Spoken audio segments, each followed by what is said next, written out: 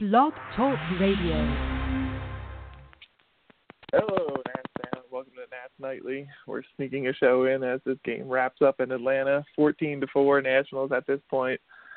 Per MLB regulations, we will not be doing play-by-play as this goes along, and the Nationals continue adding to their lead, but it's getting ugly out there in SunTrust Park in Atlanta, Georgia. Nationals up to 14 runs now as the Braves continue to implode. Going into this game, Doghouse, the key matchup I had, Bryce Harper versus Julio Teheran.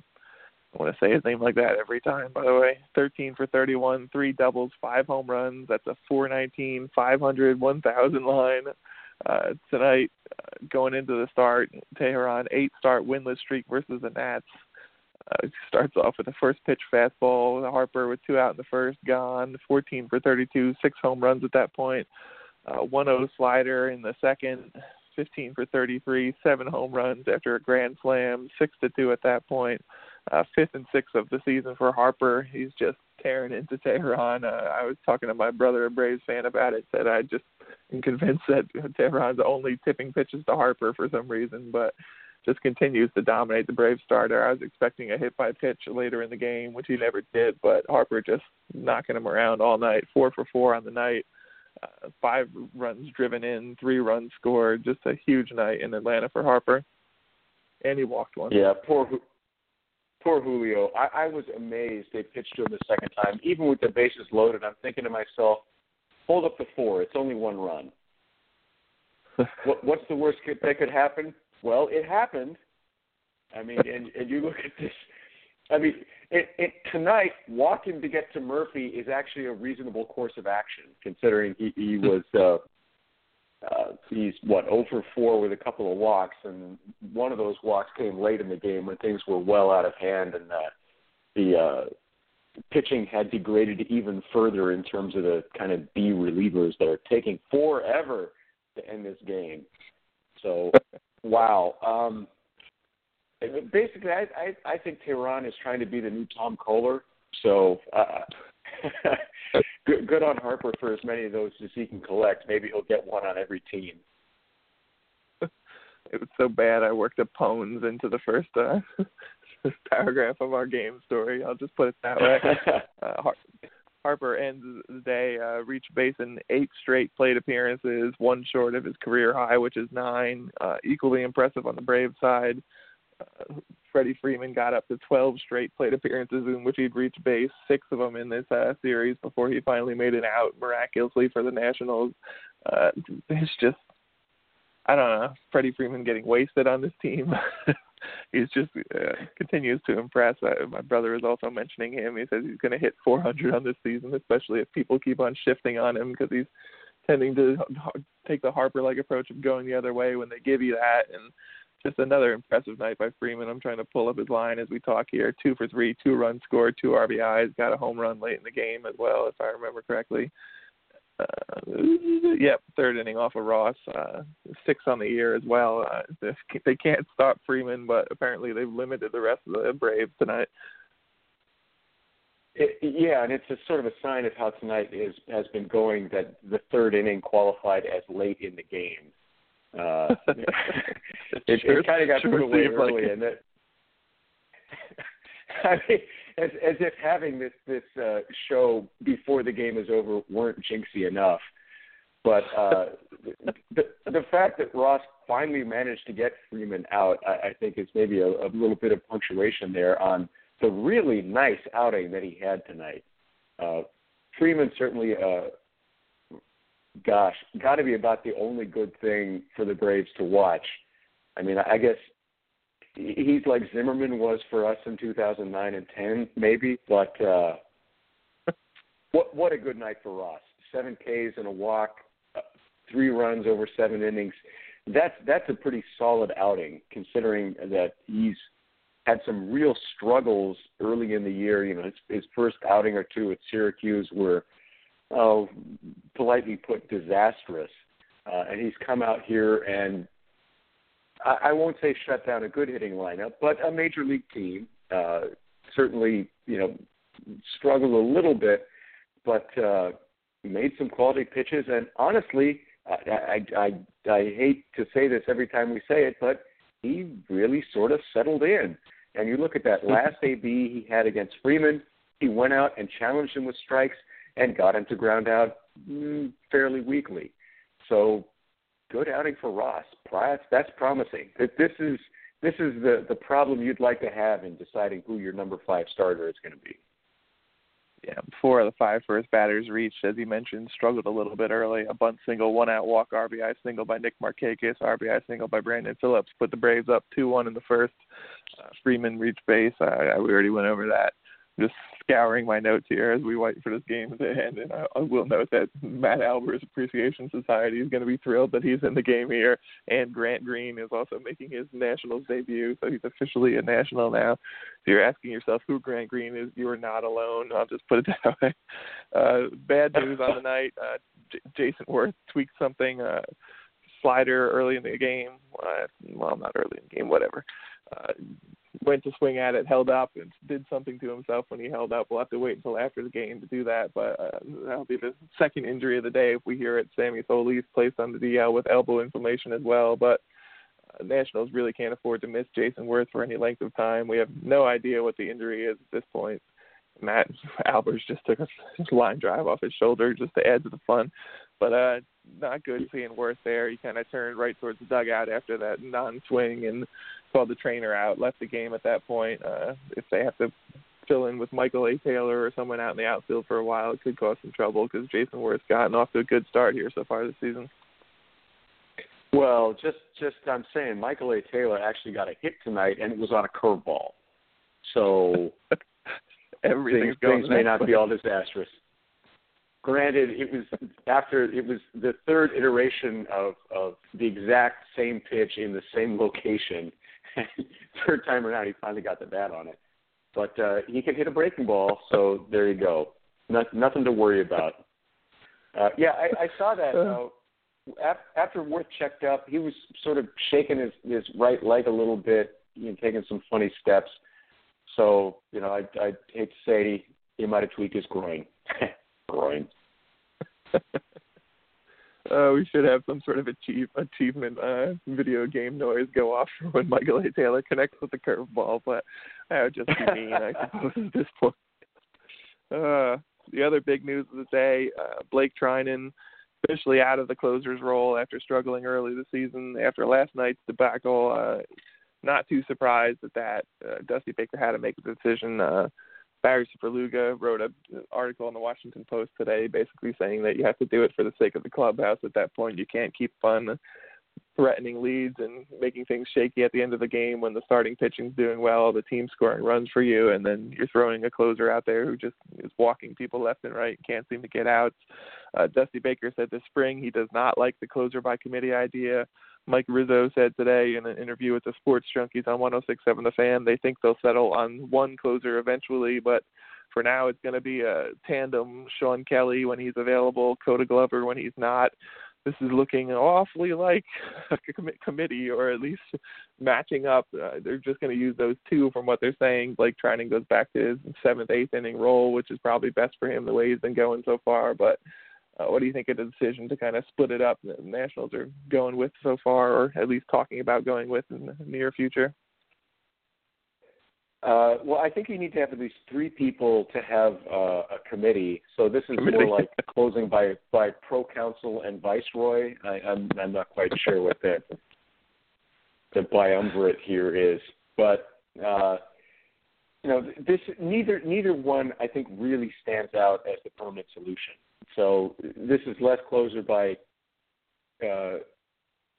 committee than it is extended closer audition with real audiences.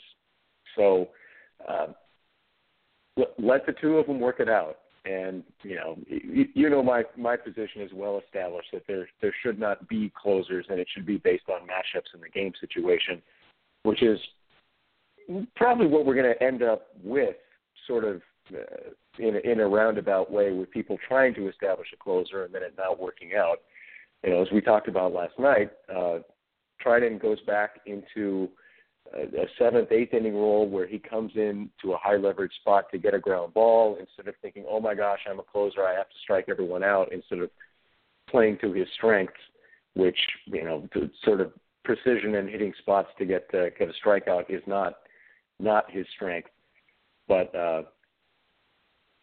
Glover and Kelly are more your traditional strikeout pitcher kind of guys. They throw hard. They have a little bit better command. If they want to give themselves the pressure of that role, I think they'll deal with it a little bit better. Of course, I thought Treinen would deal with it well, so we'll see. Trey Turner went down today, sent him down to West Palm Beach to work out the Nats spring training facilities.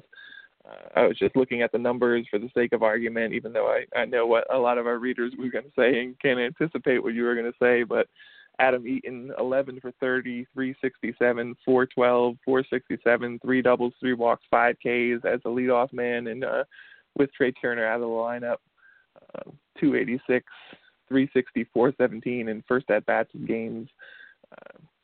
Trey Turner struggled out of the box start this year, 3 for 19, 158, 211 before he injured his hamstring. So when he comes back in the next couple days, are you leaving Adam Eaton in that top spot where he's doing well, put Trey Turner at the bottom of the lineup where he can take a little pressure off himself and get going and get back into the swing of things, or Trey Turner right back on top when he comes up here?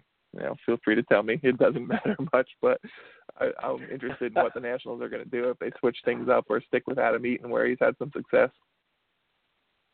Honestly, I can see them plugging Turner right back into the top of the lineup because he's a fast guy with high OBP skills, which is actually even sabermetrically not an unreasonable thing to do to put him at the top of the lineup.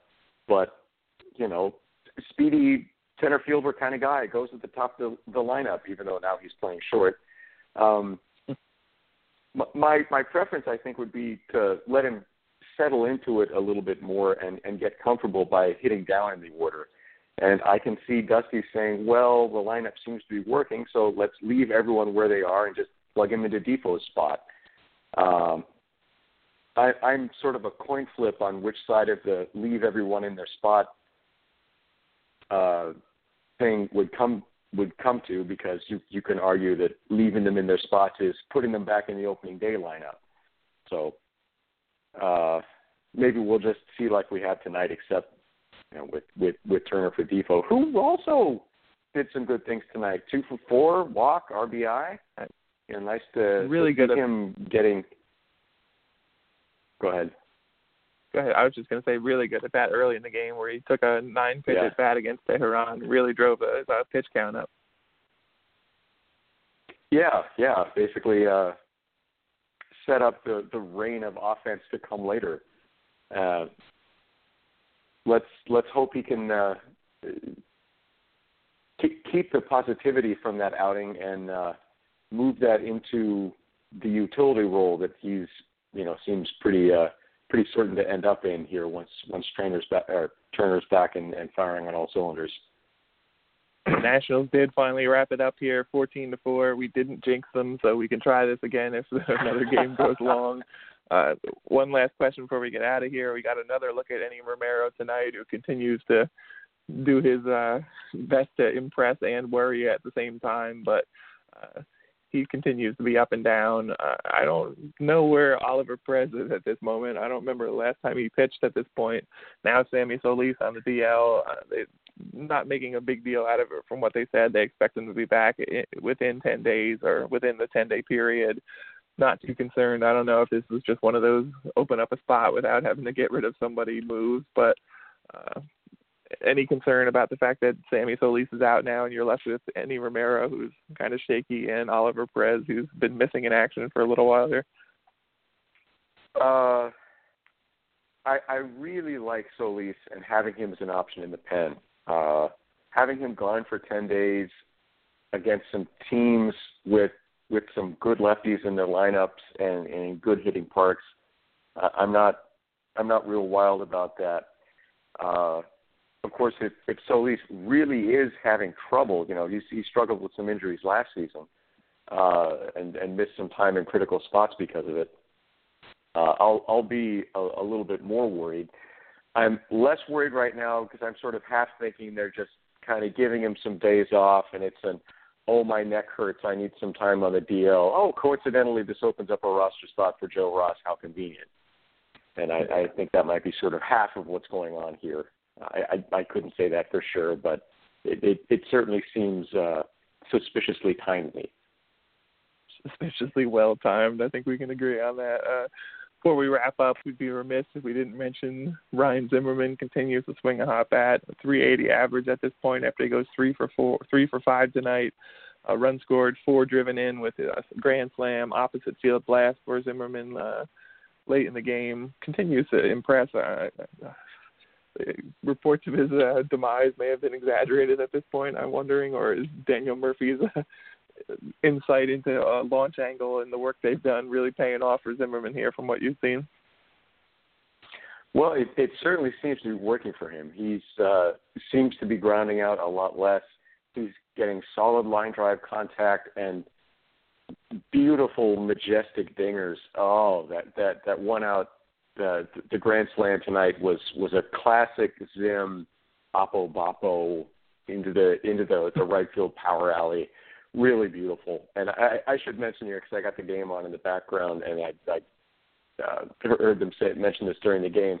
Zim has now moved up to number 2 on the all-time list of RBIs for the Nats and Expos franchise, just ahead of Andre Dawson and what it looks like about 65 behind Tim Wallach. So he could be number 1 in a couple of seasons if he keeps up like he's been going so far. Dare I say it, maybe even this season. That's Kingston for sure, but I'm sorry, I can't help it. Since I know you don't follow the Twitter, and I don't know if they mentioned it on the MASN broadcast because I was watching the Atlanta feed, do you remember the last time the Nationals got 2 grand slams in one game? Yeah, it was that game that Josh Willingham hit 2. Well, I think that's 2009. I don't know if they've done it another time. 2009 in Milwaukee, that was the last one. I don't know if they did it before then. I don't think so, as far as I can remember. I think I've watched pretty much every game since 2005 and can't recall them hitting 2 grand slams in one game, but I do remember the Hammer doing that out in Milwaukee. The Nationals do it again tonight. 2 different people this time, Zimmerman and Harper, 14-4 final, 20 hits on the night, 5-run second, 5-run 8th, really blew this thing wide open. Nationals take 2 straight from the Braves. We got 1 more with Atlanta tomorrow. Steven Strasburg on the mound against knuckleball and R.A. Dickey, another 7:35 start, so it'll be a late show again tomorrow, but we'll hopefully be back for Nats Nightly, which is sponsored by FederalBaseball.com. Doghouse, I'll talk to you tomorrow, sir. I'm looking forward to Sunday lineup on Thursday. Go Nats.